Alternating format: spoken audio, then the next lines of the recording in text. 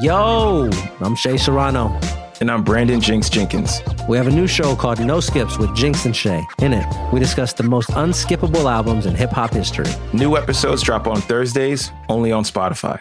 This episode of the Bill Simmons Podcast is presented by State Farm. If you've ever been in an accident and you're okay, but you know what happened, your first reaction is going to be, man, why did that happen? If you ever buy a new house or a new car or a new anything, there's this little rush you get when you're like, I did it. I made it happen.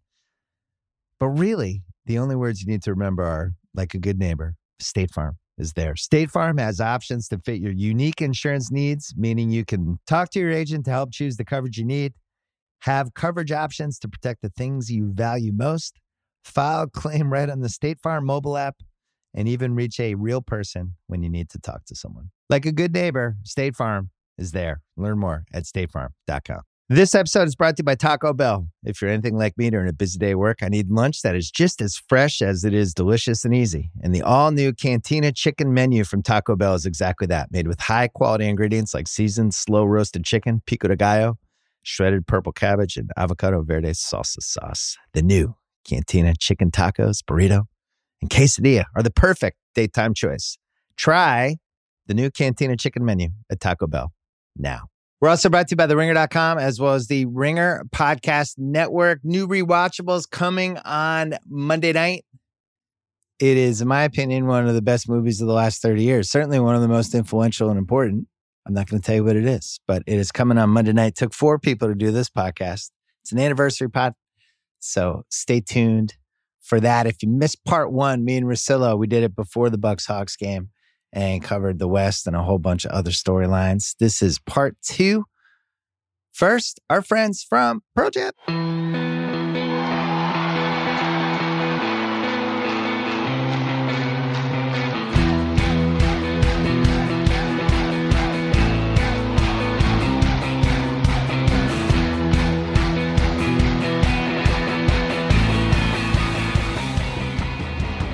All right, taping this. It is 8:05 Pacific time on Sunday night. Just watched Bucks-Hawks game 3.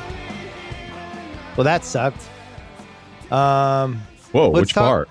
Did it? It had the potential for an awesome game, and then Trae stepped on the referee's foot, and then you could just kind of feel where it was going with about 6 minutes left. I was really ready for Trae versus the Bucks, crowd going nuts, Trae potentially getting 50 points. Like everything was on the table. Then all of a sudden it turned into a really impressive Khris Middleton show. But now the Bucks are up 2-1 and in control of the series. Middleton's the headline of this. 20 points in the fourth quarter. He did everything. I mean, he got Bogdanovich. They were looking for Herter. I think there was even a Gallo drive. There's a couple Gallos. Yeah, Gallo had him a couple times. So he got kind of everybody. The people lost him a few times. I mean, that version of Milwaukee is really, really scary because Giannis carried him with his drives offensively for such a long time. Atlanta was still in this. I mean, they were up, I think, 98-96 after Trae had come in a couple minutes later. We talk about all the different people that helped Atlanta there, but Middleton's the headline. It was 95-88 Hawks, and then the wheels came off and Middleton torched everybody. So, this is the recurring theme of these playoffs. If they had this guy, if this guy wasn't hurt, if that guy wasn't hurt, I'm pretty sure DeAndre Hunter would have been guarding Middleton down the stretch there. He's nowhere to be seen. He's hurt. Reddish, this was another guy, another 3-and-D guy they spent a top 10 lottery pick on. He's not out there either. He's hurt. Well, he came back for like a... I mean, you can't put him in, I don't think. Can't put him in. Right. So you got Bogdanovich is on one leg. You have Solomon Hill, who you just get zero offense if he's out there. And then Gallo and Herter. And it's not a good matchup. It's starting to look like we might have 2 series done after 5 games. Unless Trae, they do whatever. I didn't like how his ankle looked. I didn't like how he was moving. I didn't like his body language. It felt like he was legit hurt. I think he's a tough guy. So when he went back to the locker room, I was like, oh no. And it seemed kind of fluky. Did you see the replay of when he stepped on it? It's a weird way for your foot to go. Yeah. It was almost like a backward sprain. Yeah, the ref was behind him, and he, kind of like when you start, you'll kind of go backwards first. And Yeah. so when you go to step and you're expecting to be flat service, and all of a sudden it isn't, it's like an awful feeling. And then when he was down, I didn't know if he was just mad or complaining because he was that. But then it's like, okay, so now he's in the back. When he came back, though, I mean, he hit 1-3 when he got Middleton in a switch, because there's something else I want to talk about Trae and the Giannis switches a little bit later. And then he had a full court deal where he actually went pretty quick, I thought, end to end. So I think he's going to be back for game 4. I don't know how much it limited him. I don't know that you could just sit there and say, hey, if Trae's fine, then they go ahead and win the game. They did stick him in the corner a few times.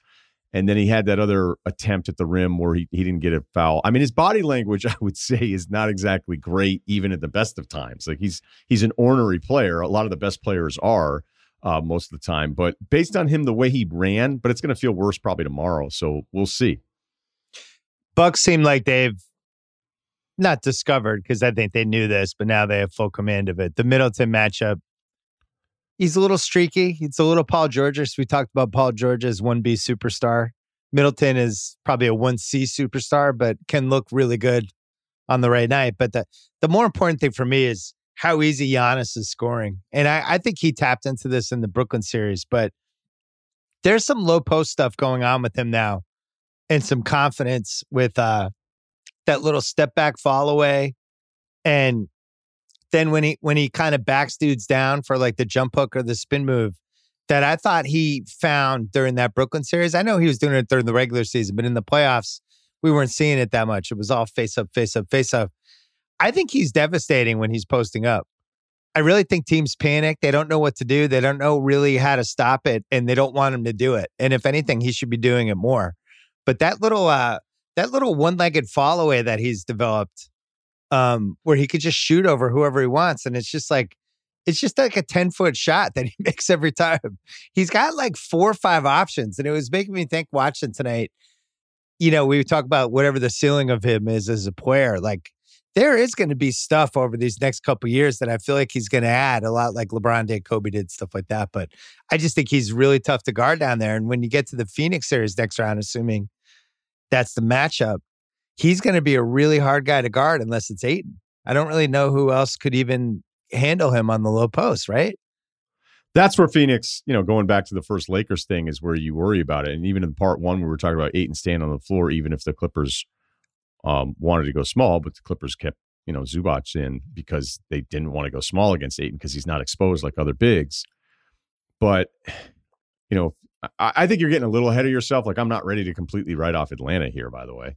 You seem like it's done. I think they're just too depleted. I don't think it's realistic. And even if you think about game 1, they probably shouldn't have won game 1.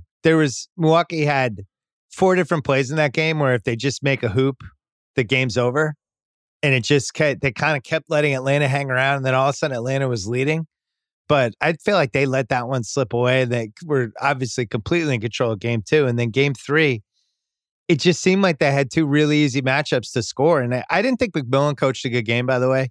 I thought he kept Collins. No way. No, yeah. No, I've liked what McMillan's done this year, but I just think when somebody gets a 4th foul, that doesn't mean you have to send them to Siberia for the rest of the game until there's 6 minutes left. Like, they needed him out there. I also really like Okongwu. And, I just don't know if they were playing their best 5 guys the last 6 minutes. Bogdanovich couldn't do anything. I think he was like 3 for 16, 3 for 17. I just don't think he looks right. I would have tried different lineups. I would have played Capella and Okongwu together. I would have tried every sort of everything, with the emphasis being who can stop Middleton. Like, could Okongwu have guarded him? Okongwu? I still can't say his name. Could he have guarded him? Could you have tried Capella on him? Like, what could you have done a Twin Towers thing? What could you have done to try to switch it? Because it was really clear with 4 minutes left, even though it was a close game. I was like, this is over. They don't have the right lineup out there. They're not going to be able to match baskets with them. So I don't know. I just thought he was asleep in the 4th. The Collins part, I'll agree with you, because you were looking and you're like, wow, you sent him off there. I think sometimes the bigs, you're more worried about them with the 4th foul than the wings. It feels like wings can kind of do a better job of managing their own fouls. I mean, the biggest thing of this entire series is the Lopez part of it, because Lopez, I'm going to use an example here. I remember talking to an SEC coach, and their team played against Johnny Manziel, and all week the coach was telling me in the lead up, because they played him and Manziel had a really good game, And I asked him, I'm like, hey, what happened this week against Manziel? He goes, we told these fucking guys, we told them all week, like, you think you're going to have them and you're not going to have them. You're not going to have them. And they just weren't ready. They just weren't ready. Like, we told them and they weren't ready. Now, you could also add in that there's nothing easier than a coach saying, hey, we had them coached up and they're ready to go. And then the players screwed it up. But he was so specific about it in this matchup. Now, look, it's not like they haven't seen Trae Young yet this year, so it's a little different than a college football game. We're only playing the guy one time. But it felt like in the first game where you go, and let's face it, a lot of coaches are stubborn. Budenholzer's probably in a 1 seed in stubbornness. And I thought in that first game when we kept talking about Lopez with the drop coverage, and how deep he was playing back because you're asking to protect the rim. I mean, it's just a really hard thing to do for centers. So everybody becomes a drop coverage expert overnight. But when I went back and watched it, it's like, well, if you're going to ask him to play this coverage this deep, can you really play him all the time? But then if you take Lopez out, is he a big that's spreading the other big further away? Because Atlanta's core 5 is they want to play Capella and they want to play Collins at the same time. All right, so now we go to game 2. Trust me, I'll make this as quick as I can. Game 2, Lopez busted his ass, all right? But they also made every shot. The Hawks turned it over a ton, and that game was like over within a half an hour sitting on your couch. So I still didn't quite know. And as we've learned throughout years of playoff games with this newer NBA, is that there can be a center who looks unplayable in game 2 and then is a huge part of the victory and story in game 3. I mean, it just happens. Lopez didn't come back at 9:25 of the fourth. He only played 25 minutes tonight. So at 9:25, they never brought him back in. So it was the PJ, Pat Connaughton, Middleton, Drew, and Giannis closing 5. There might be a time where Lopez looks terrific and stays out there to close. But that's where there's still kind of this unknown where Lopez almost looked unplayable in game 1, was a huge part of the success early of game 2. And by the way, in game 1, they didn't play in the last 14 minutes as they were trying to figure that game out. So that Lopez part of it is still something where I don't know what Budenholzer is going to try to do. I also don't know if Atlanta, with your Twin Towers approach, if they say, hey, this is us beating them up on the boards, it's more bodies against Giannis. I agree. Okongwu had a couple terrific possessions against Giannis. Maybe it prevents him from getting deeper catches. But there's all stuff that's connected where if you're doing this on this end, thinking you have some advantage because you tried a different lineup, you might feel like, hell, we're way too slow offensively. We don't have enough spacing, and now our own driving lanes are cut off because we're going with 2 big guys all the time. So I want to point out that Lopez thing because we're still through 3 games through, and I'm not quite sure. Like, I think it's going to be a game-to-game situation how it's playing out. I hate plus minus, but he was minus 17 today, and it felt like it. But you made the key point. 9.5 minutes left. That lineup they put in, the Hawks just had a lot of trouble with. And, if Trae is making 30-footers and doing Trae stuff, we're probably not having this conversation. But it just seemed, what would concern me if I'm Atlanta is when they go small like that, the Milwaukee, they just had 2, they were getting great shots. It wasn't just that Middleton was hot. Those shots were good shots, or they were open, or, I liked every shot they took. I liked all the shots Giannis took. Milwaukee's had these stretches where, I don't necessarily love their shots, but I just think it's a lot to ask with Atlanta to not have Hunter and Reddish and some of the dudes they're playing. Hunter's a huge, because he was so much fun, and it was like, wow, this guy feels like he's taking a big step. But, look, they've been through the playoffs for the most part without him. But we're going up levels, though, and this is the series where they actually, I think, really, really needed him compared to, like, Philly. You don't need to defend, like, Thibault. This is what I'm hearing. You sound bummed out because you're a Trae Young fan now, and you want them to be up 2-1 to lead to the I'm bummed out story. I was ready for an awesome game. Like, I really thought all the ingredients. The chef was in the kitchen. He's like, hey, what are you making? Oh, no, hold on. This is gonna be. I have something really good for you tonight. I'm like, great. It smells awesome. Is that saffron? That's expensive. Oh man, are you making a salad too? This is a fantastic meal. And then Trae stepped on the ref's foot, and the game went sideways. And even though Middleton was awesome, and if you're a Bucks fan, you're super delighted by it.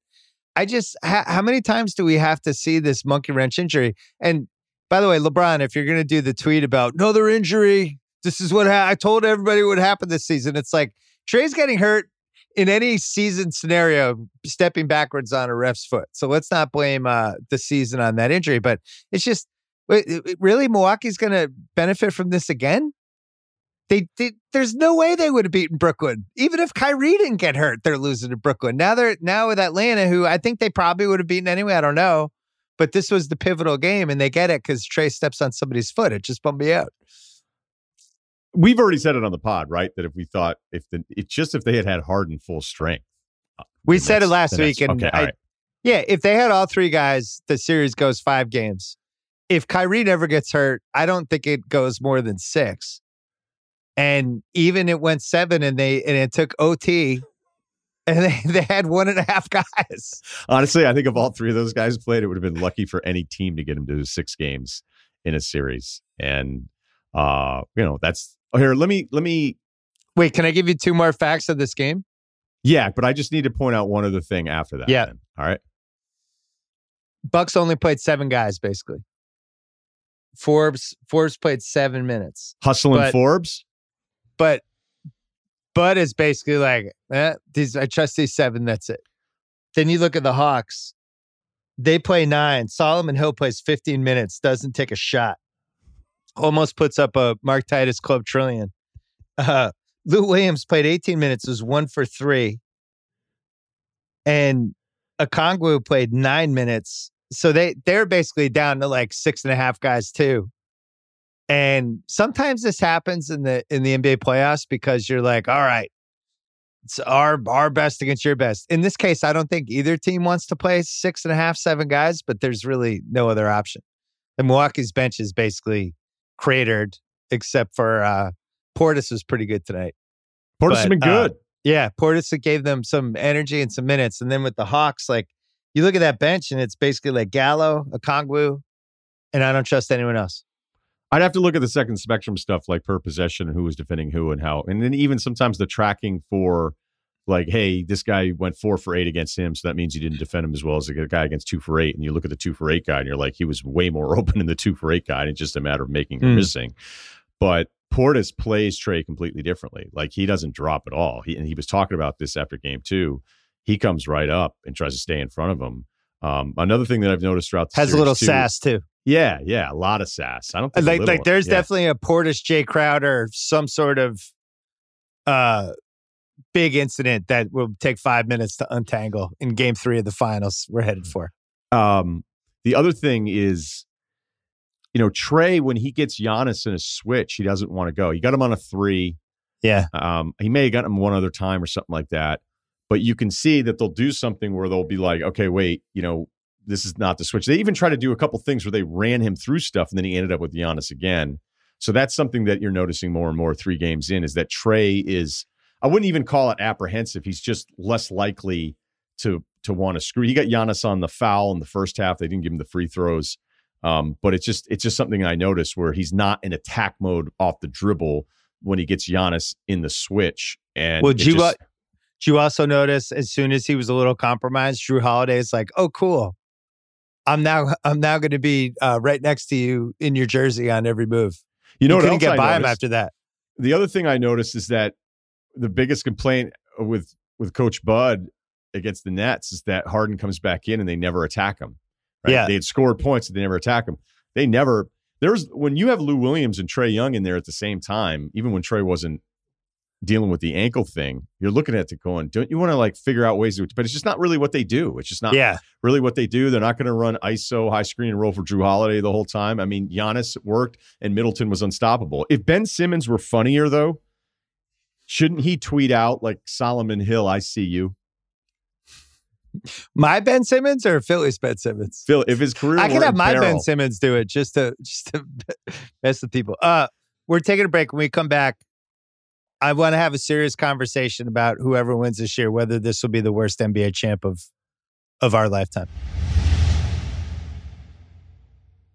This episode is brought to you by Taco Bell. If you're anything like me during a busy day at work, I need lunch that is just as fresh as it is delicious and easy. And the all-new Cantina chicken menu from Taco Bell is exactly that, made with high-quality ingredients like seasoned, slow-roasted chicken, pico de gallo, shredded purple cabbage, and avocado verde salsa sauce. The new Cantina chicken tacos, burrito, and quesadilla are the perfect daytime choice. Try the new Cantina chicken menu at Taco Bell now. All right. So I say this without shade. I say this without any vindictiveness at all. And I don't even like the word worst because worst insinuates that something bad has happened. It's a great thing to win the NBA title. It's not Milwaukee's fault that everybody got hurt. It's not Phoenix's fault that everybody got hurt. Somebody's got to win. So I will use the word least impressive. I made a list of my least impressive NBA champs since the merger. The list is 06 Heat, 2011 Mavs, 03 Spurs, 98 Bulls, 94 Rockets, 78 Bullets. And I will explain by least impressive, where you can look at how they won the title and either say like, wow, they only had Dirk. That was their only A-lister and they beat all these teams, won the title. Now, I happen to love that 2011 Mavs team. They totally deserved it. I'm just saying, like, historically, when we parachute down and we look at this stuff, when we go, wow, that team won the title? I think those are the six. And the 06 Heat, you know, they had young Wade and Shaq.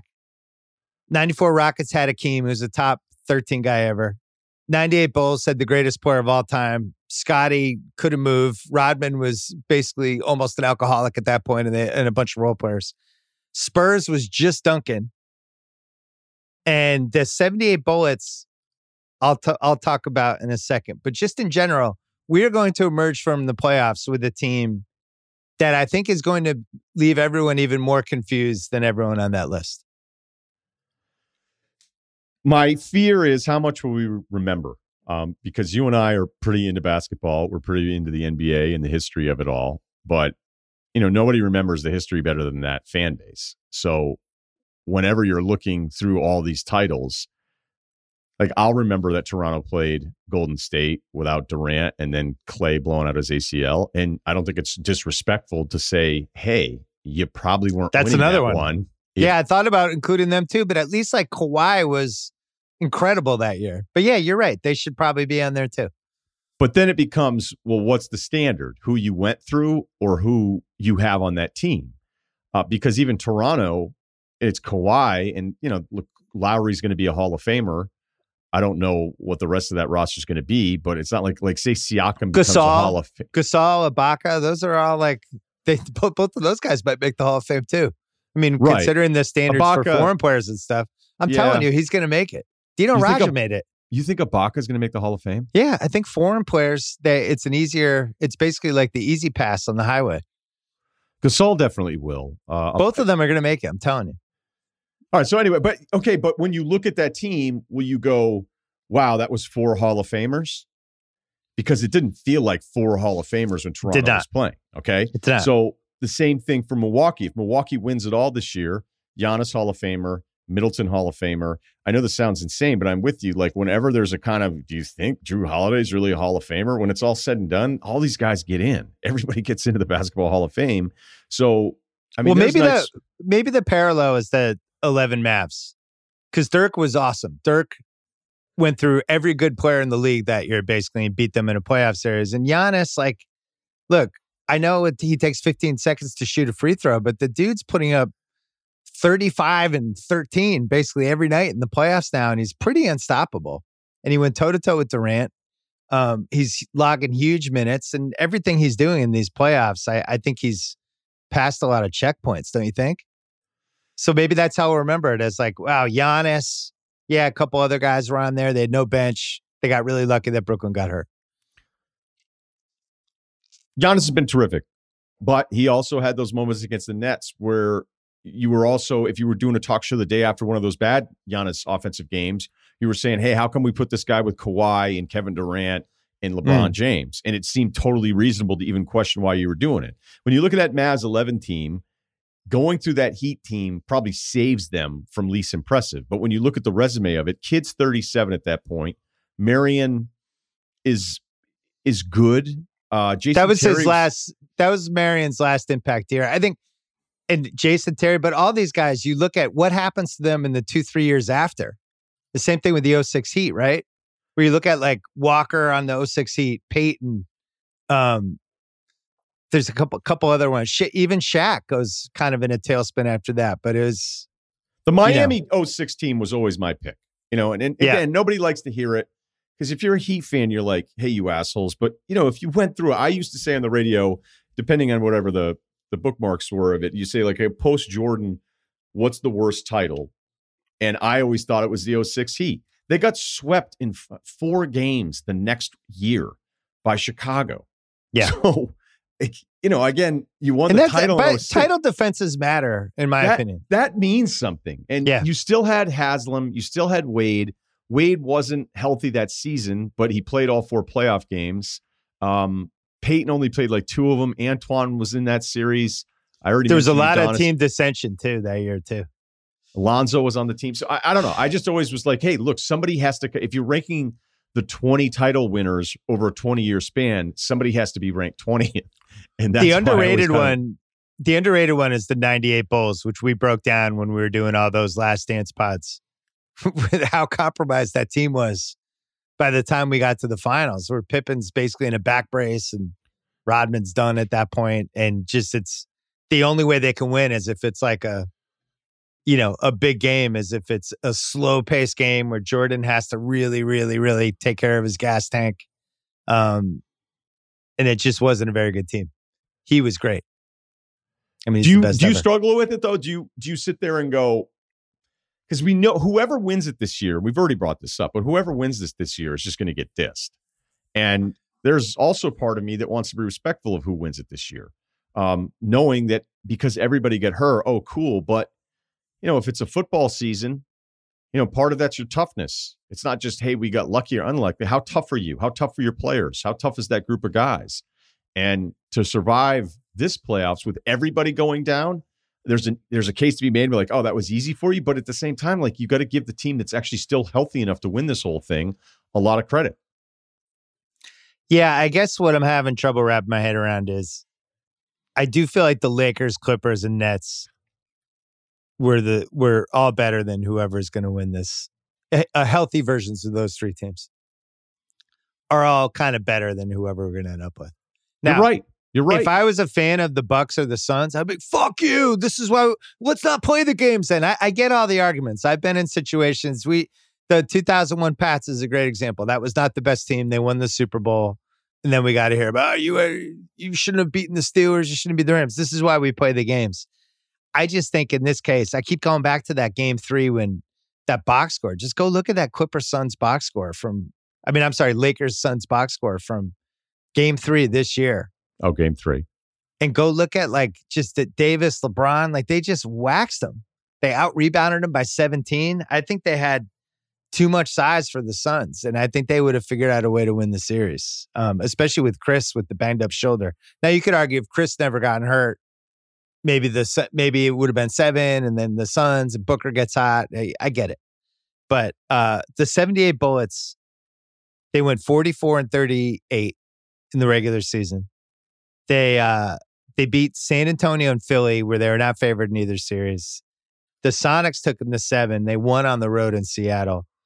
They had Elvin Hayes was their best player, but it was kind of at the tail end of whatever he was. Wes Unseld getting old.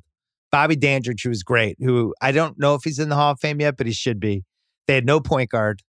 And you kind of go through that team and you're like, wow, how did they win? And the reason they won is because Bill Walton got hurt. And the Lakers had a really fucked up season. The Blazers and the Lakers were the 2 best teams. And then the Sixers choked and had some dissension stuff. And they just kind of won. And guess what? All these years later, nobody remembers all that stuff. It was a Bullets title. And that's what it's going to be with this title. The Bucks win, it's going to be like, hey, we won. Plus, Bucks haven't won in 50 years. Suns have never won. You think they give a shit if there were injuries? So I don't want to dismiss it. It's just weird to play this whole season and we're going to have a champion and I'm just not going to be convinced that was the best team. I'll get there. I just need to wrap my head around it. No, it's going to be nasty. And I'm telling you right now, I think the most fitting thing would be for Milwaukee to win it all because that fan base doesn't get nearly enough credit for how nasty they can be. And they're, just get everybody that's a national talk show guy. If you're dismissive of the Bucks, I'm just telling you to strap the vest on and get ready. I really respect how they came back in that Nets series after losing game 5. I really think that was impressive and how they pulled off the OT win on the road, all that stuff. Granted, it was Durant and, a bunch of role players basically, but you still get credit for that. Like they came through. They could have rolled over. They didn't.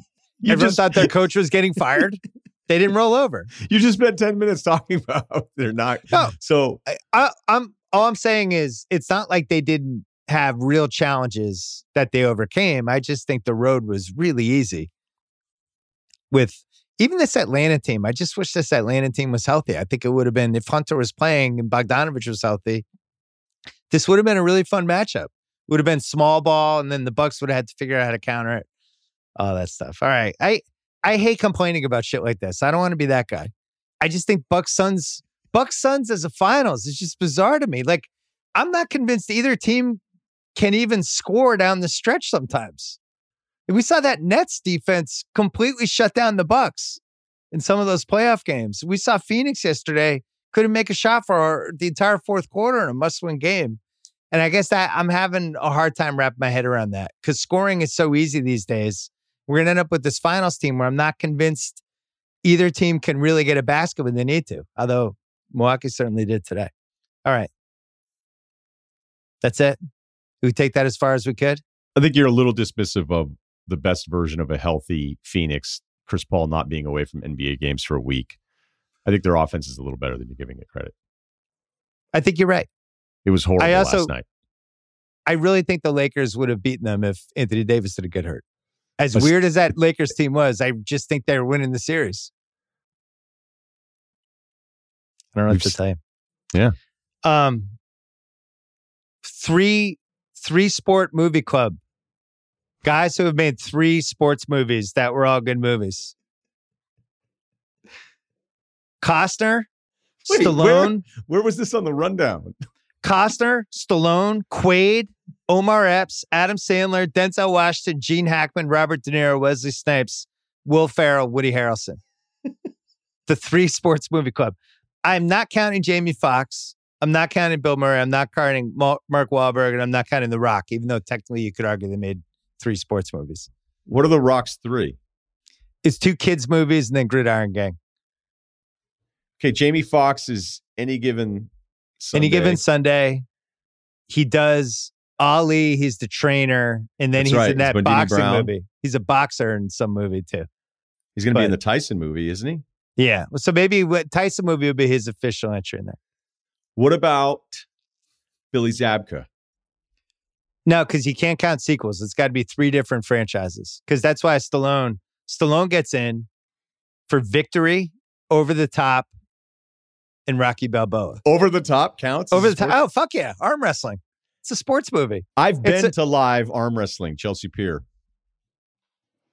It's the best arm wrestling divorce movie anyone's ever made. I've said that for 20 years. Nobody's ever done a better version. Others have tried. Have they, though? Wait, isn't there an arm wrestling series out right now? On like a premium channel? I keep waiting for arm wrestling to catch on, and it just hasn't happened. There used to be a guy that would show up at one of the dive bars I worked at, and he'd be like, hey, and they were not college students. And he'd be like, any of you guys want to put a couple beers on beating my buddy here? And we'd be like, you guys showed up to the bar. It's like 8. We're not even really open, but we are. Yeah. And the first thing you asked was the staff if we want to arm wrestle you guys. Like, you're one guy. We're like, no. And then a couple guys would do it, get smoked. And you pour them natural light, be like, yeah, you kind of actually lost. It always leads to violence or the potential of violence. It was so drunk early. Guys arm wrestling.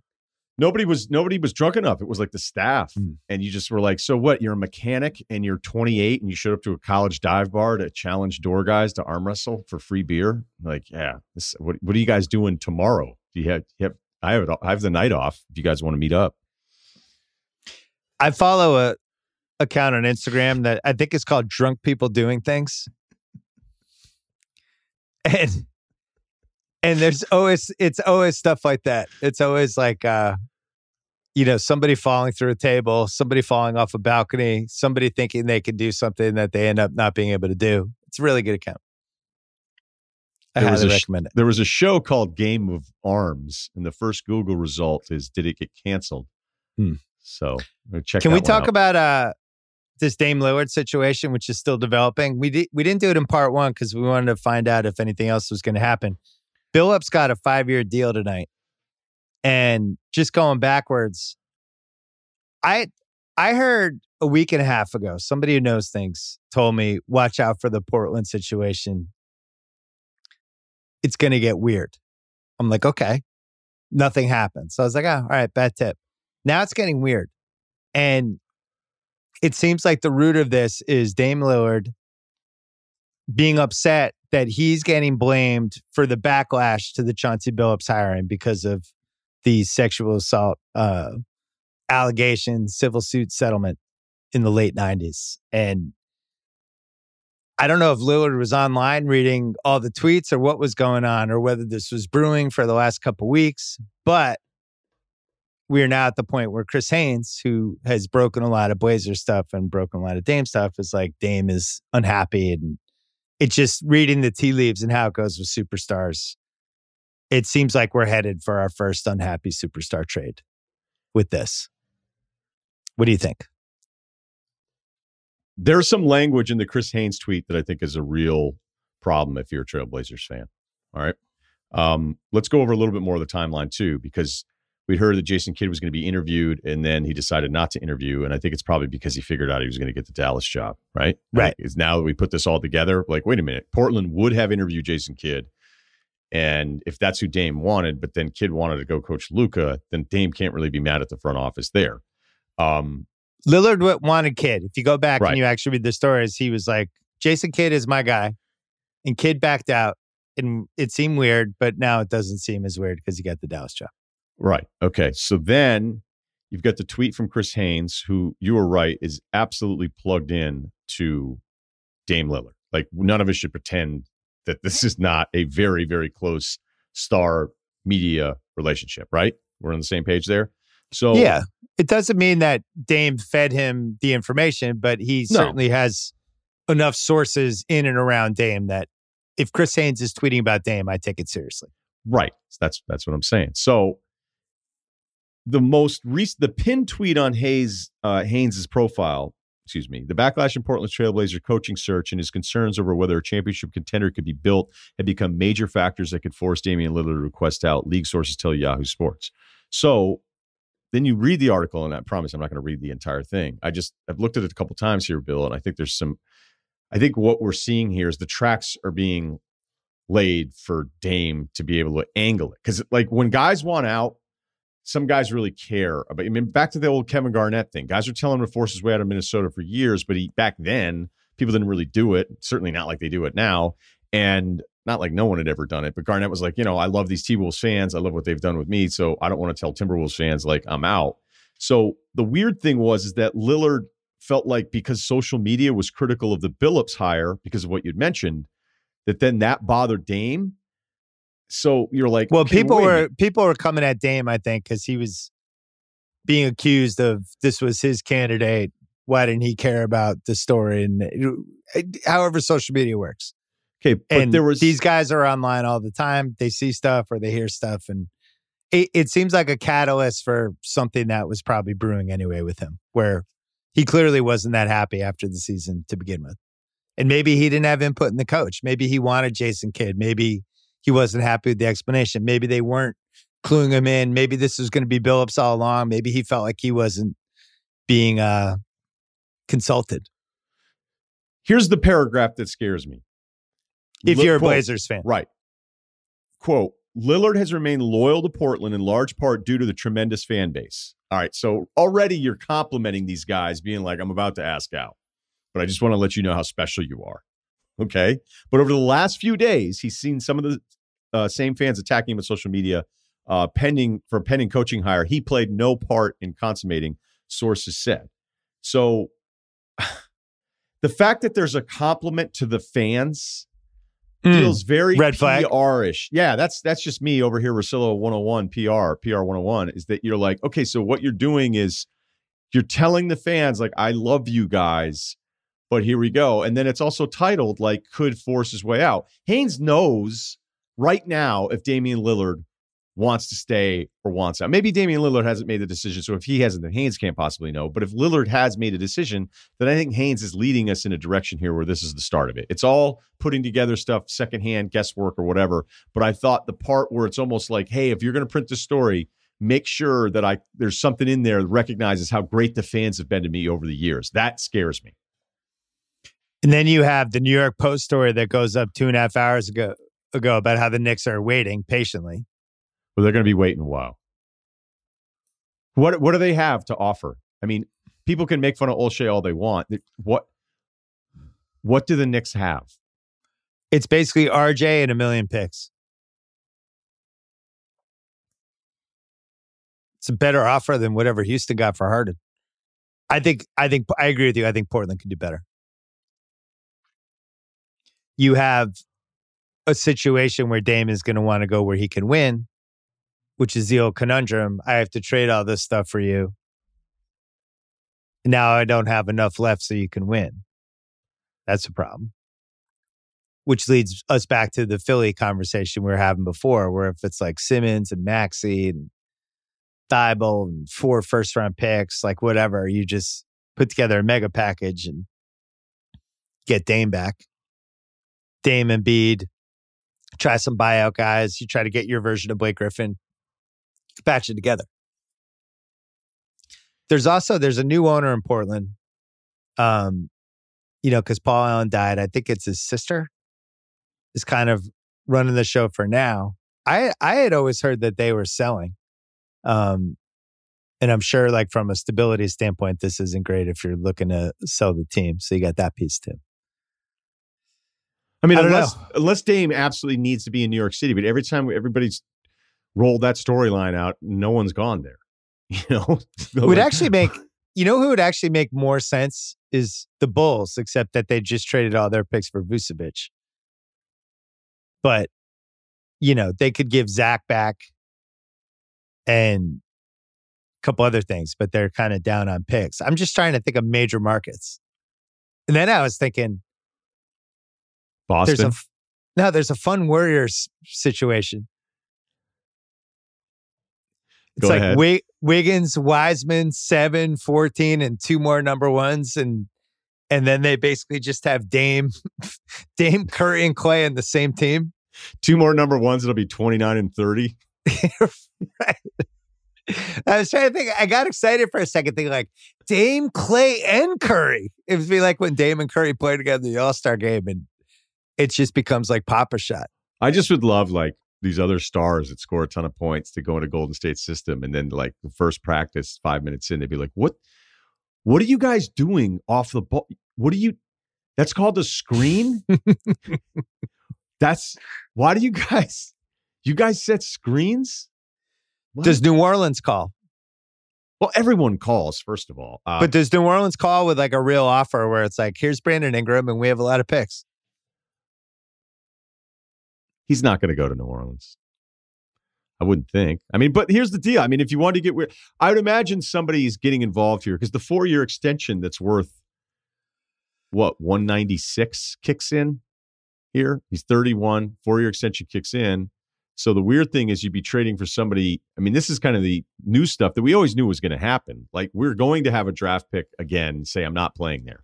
We were going to have a rookie extension eligible guy say, even though I could be losing the $40 million, I'm not going to sign the extension here. All of these things are going to happen. The evolution of the power will continue in this direction. So if a guy has 4 years left on his deal, this would be new territory for somebody demanding to ask for a trade.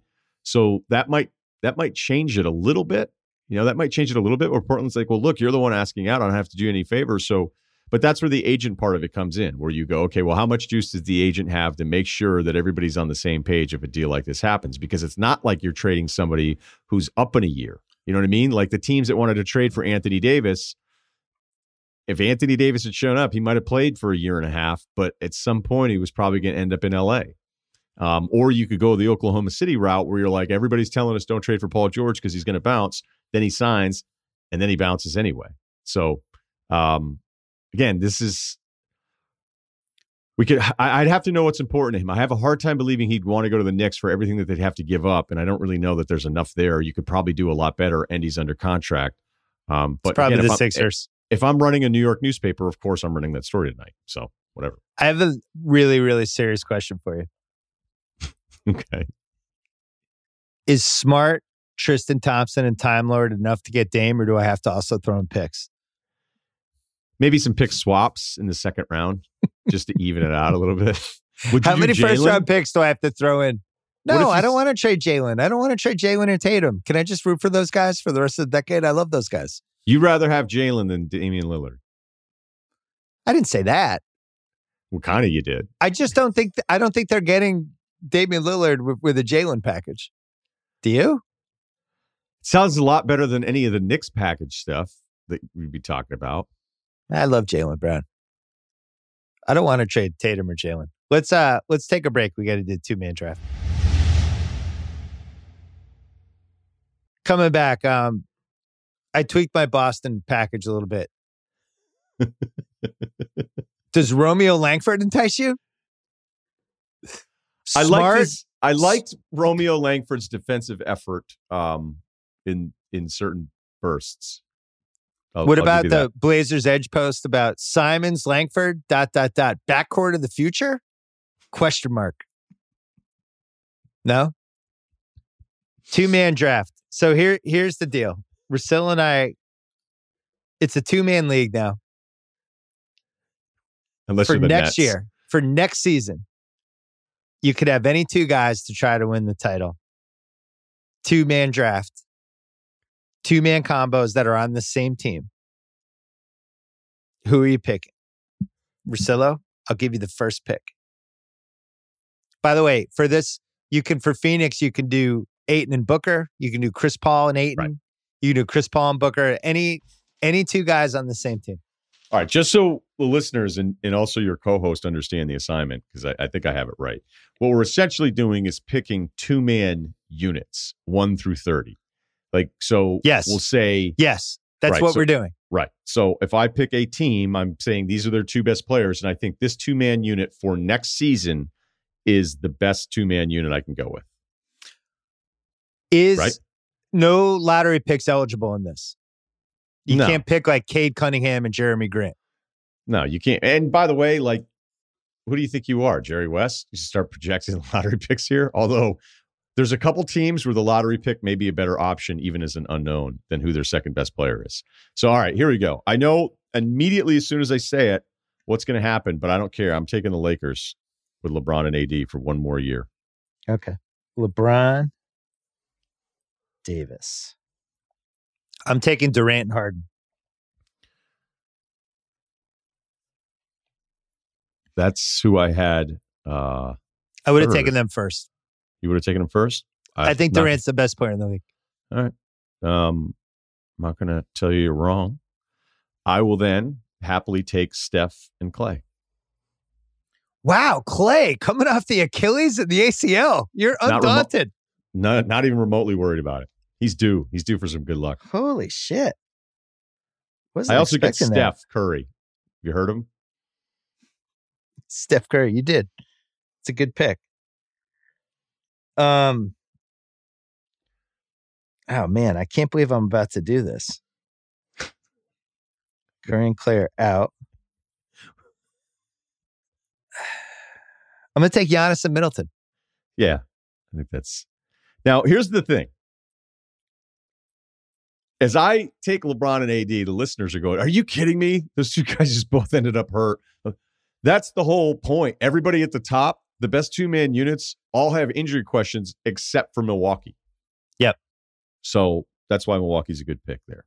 All right. So with the 4th pick, you take Milwaukee. I will then take, I can't believe I'm doing this. But if I'm talking like peak performance, best player still, I'll still take the Clippers 2 guys. Okay. Kawhi and Reggie Jackson.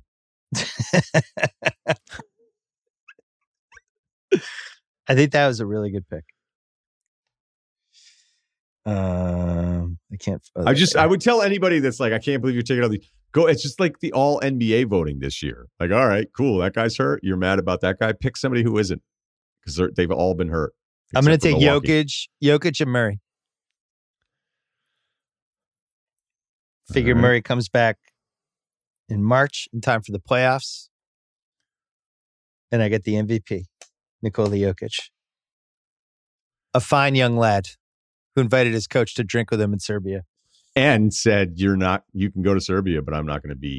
You won't be able to find me. Yeah. Have you seen my brothers?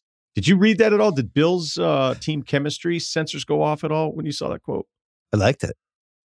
Right. I like that him and Malone are close. I actually think that's a good thing. There's some Pop Duncan vibes with him, not with, I don't think Malone's as good of a coach as Pop, but all right. So first 6 picks, LeBron Davis, Durant Harden, Steph Clay, Giannis Middleton, Kawhi PG, Jokic Murray. You have the 7th pick. This, just for the people listening, it's going to get the most fun when we get to like pick 23. Were you telling me it hasn't been really fun now? Okay. I'm just going to go ahead and do it. Give me Chris Paul and Booker for another year. Wow.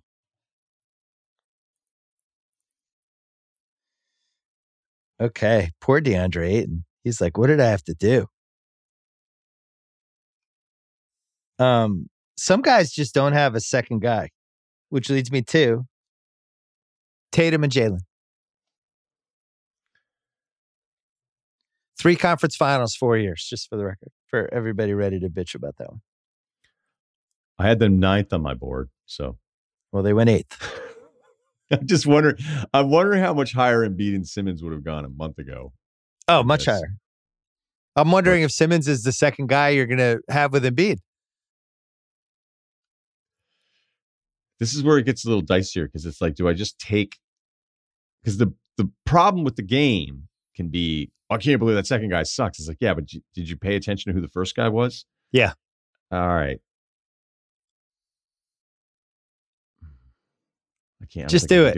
Just do it. I don't think I can do it yet. Do it. Bring in that 7'3" Latvian. Come on. Pull the trigger. It's been so bad. I'll take Luka though, because I could still get Luka, and yeah, I have to write Porzingis down too. I almost took him with the last pick. I mean, you're getting Luka, all right? So getting Luka. I'm saying it out loud. I'm talking myself into it after I did it. So I think that's a great pick. I looked at it for a while.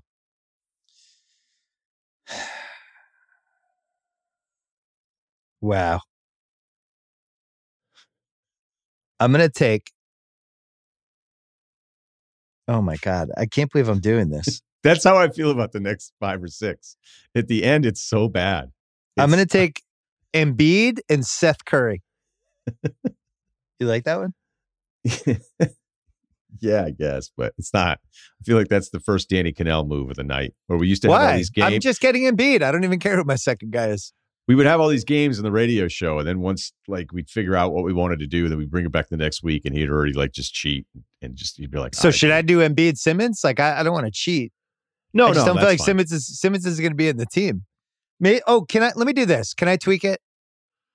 Can I tweak this? It is your game and your podcast. I'm going to do Embiid and whatever the Simmons asset is next season. Embiid and Simmons asset TBD. That's fair, right? Because they're either going to have Simmons or some version of some asset that will be better than Seth Curry. So, and you're still getting Embiid on the 10th pick. Yeah, so, with Simmons or Simmons trade piece TBD. Right. All right. Then I'll go ahead and take Dame and CJ. Good one. I almost took him. Oh, now it's getting good. I'm going to go Butler and Bam.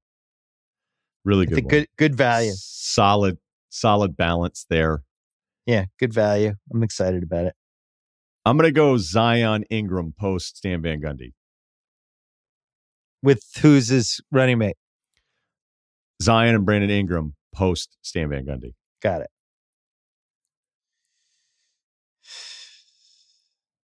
Do it. Do what? Man, the board's really dropping. Jesus. It's just a question of who I want to put with Trae Young. I'll say Trae Young and DeAndre Hunter. How about that? That seems like a stretch. It's not Bogdanovich or Collins. Trae Young and Collins. I'll do that. And even if I don't love Collins, he's been so big in the playoffs. Yeah. He's had some really big Trae and Collins. Here. That's good. Yeah. I feel good about that. Good value. I just don't think we've seen enough from Hunter yet to be able to put him ahead of those other guys. I do love Hunter.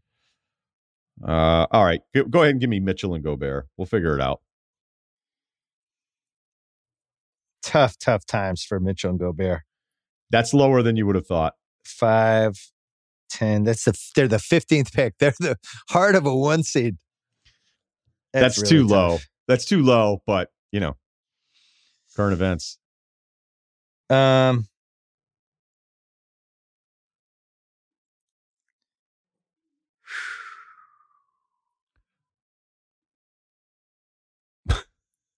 going to go with Vooch and Zach LaVine.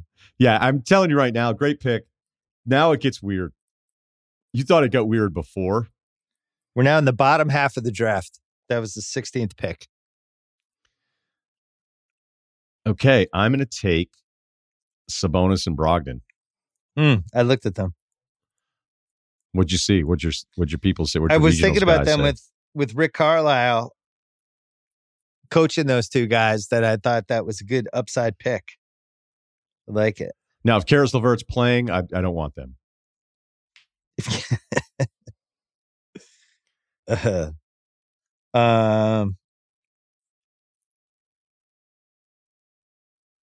I'm gonna blow your mind.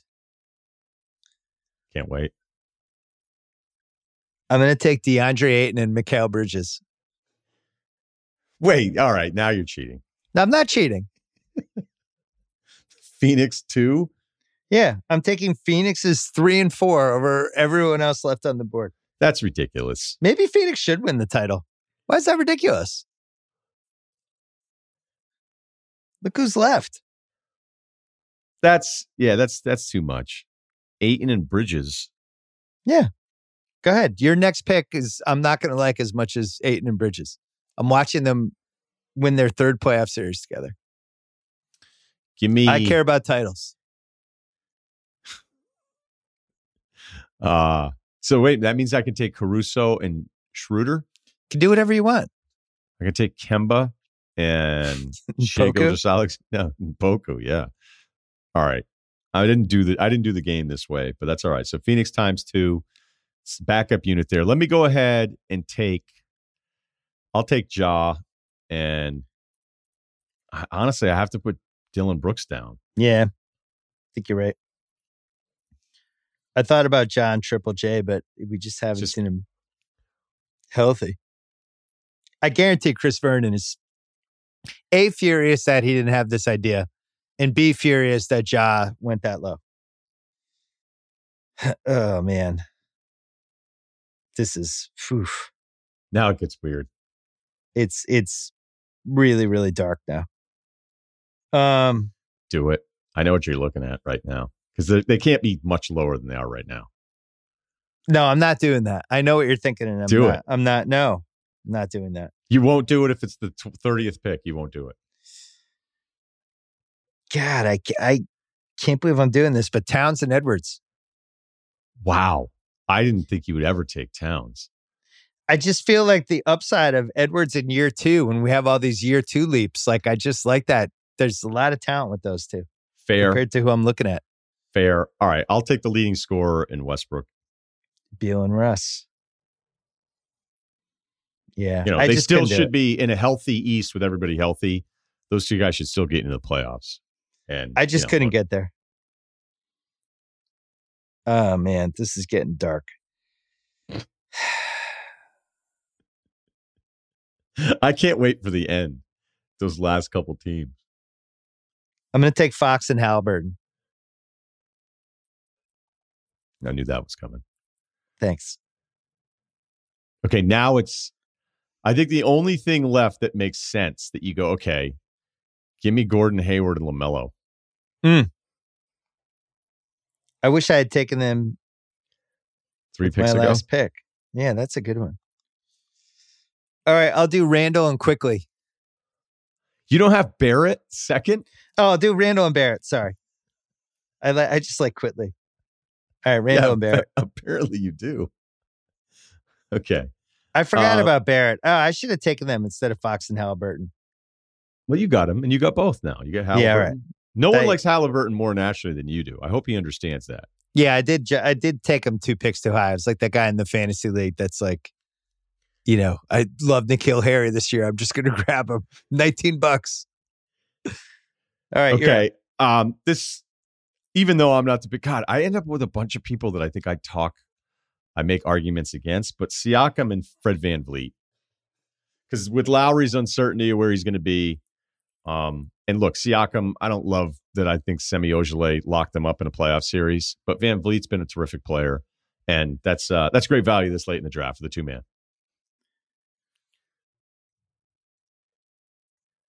I'm going to take Kyrie and Joe Harris. All right, you suck. Are you sure you want Joe Harris over Blake? Blake's not. We don't know if he's on the team next year. Oh, that's right. Yep. Yeah. But we have to draft 2 from every team. That's the rule. And then the draft's over once we have the 30th team. There's some good teams left. Just for the people listening. Cleveland's left. Detroit. Good teams left. Or just from a comedy standpoint. Orlando. Houston. I might take Draymond and Wiseman. Go ahead. No, I'm not gonna break the rules here. Okay, give me Darius Garland and Jarrett Allen. We just really bottomed out. I love the despair every time you have to make a pick. It's just, I mean, now you're just looking for one good guy. I'll take SGA and Kemba. Yeah, that was. I mean, that actually I should have taken SGA because he's just better than Garland and Allen. If the exercises for next year, that was a mistake. I should have taken him. I had SGA and Dort. Oh, I had SGA and Poku just for the comedy, but I didn't have the courage to say Poku's name. All right. So now that leaves us with. This is amazing how many times I land on guys. Although I think I've been more pro John Wall than anti. I'll take Houston with John Wall and Christian Wood. Ah, I think that's good value. It's better than what's left. I had Wood and Tate as my 2 for that team. So Cleveland's off the board. So there's 3 teams left? Yeah. Here's who we have so far. LeBron Davis, Durant Harden, Steph Clay, Giannis Middleton, Kawhi Paul George, Jokic Murray, Chris Paul Booker, Tatum Jalen, Luka Porzingis, Embiid and Simmons or Simmons trade asset to be named later, Dame and CJ, Butler and Bam, Zion and Ingram, Trae and Collins, Mitchell and Gobert, 15th. Vooch, Levine, Sabonis, Brogdon, Ayton Bridges, Ja Brooks, Towns, Edwards, Beal, Russ, Fox, Halliburton, Hayward, LaMelo, Randall Barrett, great value, Siakam, FVV, Kyrie Harris, Garland, Allen, SGA, Kemba, Wall, Wood. I should have taken, that's my only mistake. I felt like I was really locked in here, but I think I regret having the 2 Cleveland guys over Shai Gilgeous-Alexander because he's just better. Like, it's not even close right now. I'm going to take... Is there a bet? Who's the best second banana on Detroit? Is it weird if I took Killian Hayes and just hoped he was good? Yeah, because you'd be making a mistake. Who would you take with Jeremy Grant? Sadiq Bey is their second best player that's still on the team. Yeah. I'm going to take Hayes and hope he's good. Grant and Hayes. I'm just going to trust KOC. I'm going to trust the KOC process. He believes in Killian Hayes. 2 teams left. This is unbelievable, but I still think I'm going to take Orlando because of Jonathan Isaac. Jonathan Isaac is the best remaining asset of any of the combinations of anything. Now, you could say Jonathan Isaac and Fultz. You could say Wendell Carter Jr., who we touched on and having faith earlier. You could say Cole Anthony. I don't know. But I'll still go with Jonathan Isaac because San Antonio's options right now for who is actually part of the future of this team. DeRozan doesn't count. DeRozan doesn't count. So it's DeJounte or Keldon Johnson. Yeah, Keldon Johnson, Derek White. I mean, so who do you have with Isaac? I'll just say Fultz, but I'm like, eh. What about Cole Anthony? Fine. Okay. I'll take him 29th still. Or I guess this is now 31st. Yeah. 31st.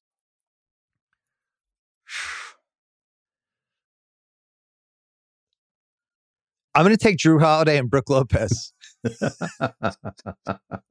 I don't want the San Antonio guys. This is brutal podcast for San Antonio fans. They had no idea. They're just listening for fun, having a good time, and it's a drive-by shooting. Okay, but is it wrong? Like when you add up your top two guys and what your hopes are for who your top two guys are, and it's DeJounte Murray, who I like. DeJounte Murray, and then ... They might keep I think DeRozan. you have to take, I think it has to be Keldon? Draymond Green and Wiseman here. Yeah, well, I didn't know we were doing this when I mapped it out this morning at 10 a.m. Well, but I'm giving it to you right now. Yeah, but you know me. I like to put it all together. I mean, this is where you start saying I'd rather have Capella and Herter. Is that your pick? You want a Kongwu and Herter? I'd take a Kongwu and Herter right now. All right, I would take Herter over half the league. All right, so you have a Kongwu and Herter. Kayvon? You kidding me? That kid, they might start Freaknik again because of Kayvon Herter. I'm taking Holiday and Lopez. And then I'm just not taking San Antonio. I'm going to keep coming up with two guys so I don't have a San Antonio combo. Okay. Again, rough times for San Antonio. All right. Let's see how I'll take Draymond and Wiseman then. It's great. I think that's great value.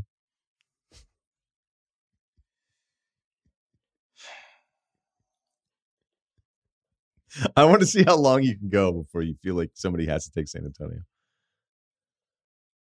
I'm trying to figure out who to team Marcus Smart with. I'll take Murray and Keldon Johnson. Okay, be honest. Would you rather have Marcus Smart and Rob Williams for next year and then build around it than DeJounte Murray and Keldon?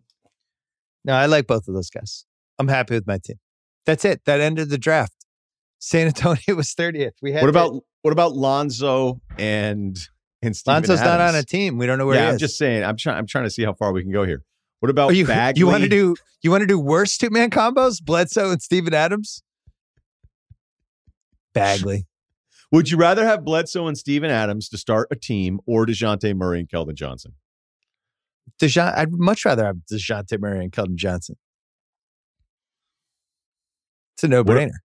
What about Maxey and Tobias Harris? Nah. I'm out on Tobias after that playoff series. How many 6-footers did he short arm in that series? Like at least 25, right? Tobias Harris is just rent-free in my head all the time. Because whenever I'm like, hey, he's pretty good. He could really, and then it's like, nope, no, this is why you doubt him. And then when I start doubting him, he'll go for like 20 and a half. And I go, oh, no, he's pretty good. You know what? He's pretty steady. And then he disappears again. So, I mean, he's a good player. We all know the deal. So, top 5 was LeBron Davis, Durant Harden, Steph Clay, Giannis Middleton, Kawhi, and Paul George. How low did you have Golden State on yours? I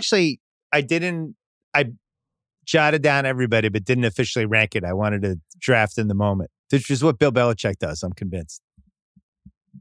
No rankings. I think he has a list of guys, and I think he's just off feel once it gets to draft day. He's like, Kyle Douglas looking good. I'm gonna grab him. It's the right spot. Getting wrestlers. Yeah, you guys are gonna need stout wrestlers. Play a little edge. Did he play Australian rules football once? All right, Russillo. We did it again. I hope the Milwaukee fans aren't mad at us. It's our job to wonder, if this was well, it's too late. Not one of our most impressive playoff seasons. Don't even bother. It's like, listen, we praise Giannis profusely. I think I'm really in on Giannis right now. I'm buying all the Giannis stock. You wait until minute 1:15. The Bucks fans are already done. I'm just telling you, it's a tough group at times. They're going to win the title and they'll be fine. Russillo, we'll see you on your podcast twice this week. And then next week, we are not going to be back on Sunday night. That is July 4th.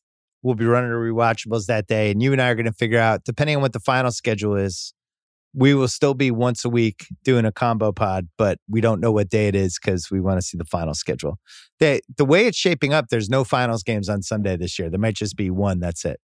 Yeah, I thought there would be one. No? I don't know. I don't look at that stuff. There's a version of the schedule if the final starts July 6th where we're just not getting Sunday finals games. So we will see. Good to see you. Be safe. All right, that's it for this special 2-part Sunday extravaganza. Thanks to Russillo. Thanks to producer Kyle Crichton. We'll be back on this feed at least on Tuesday.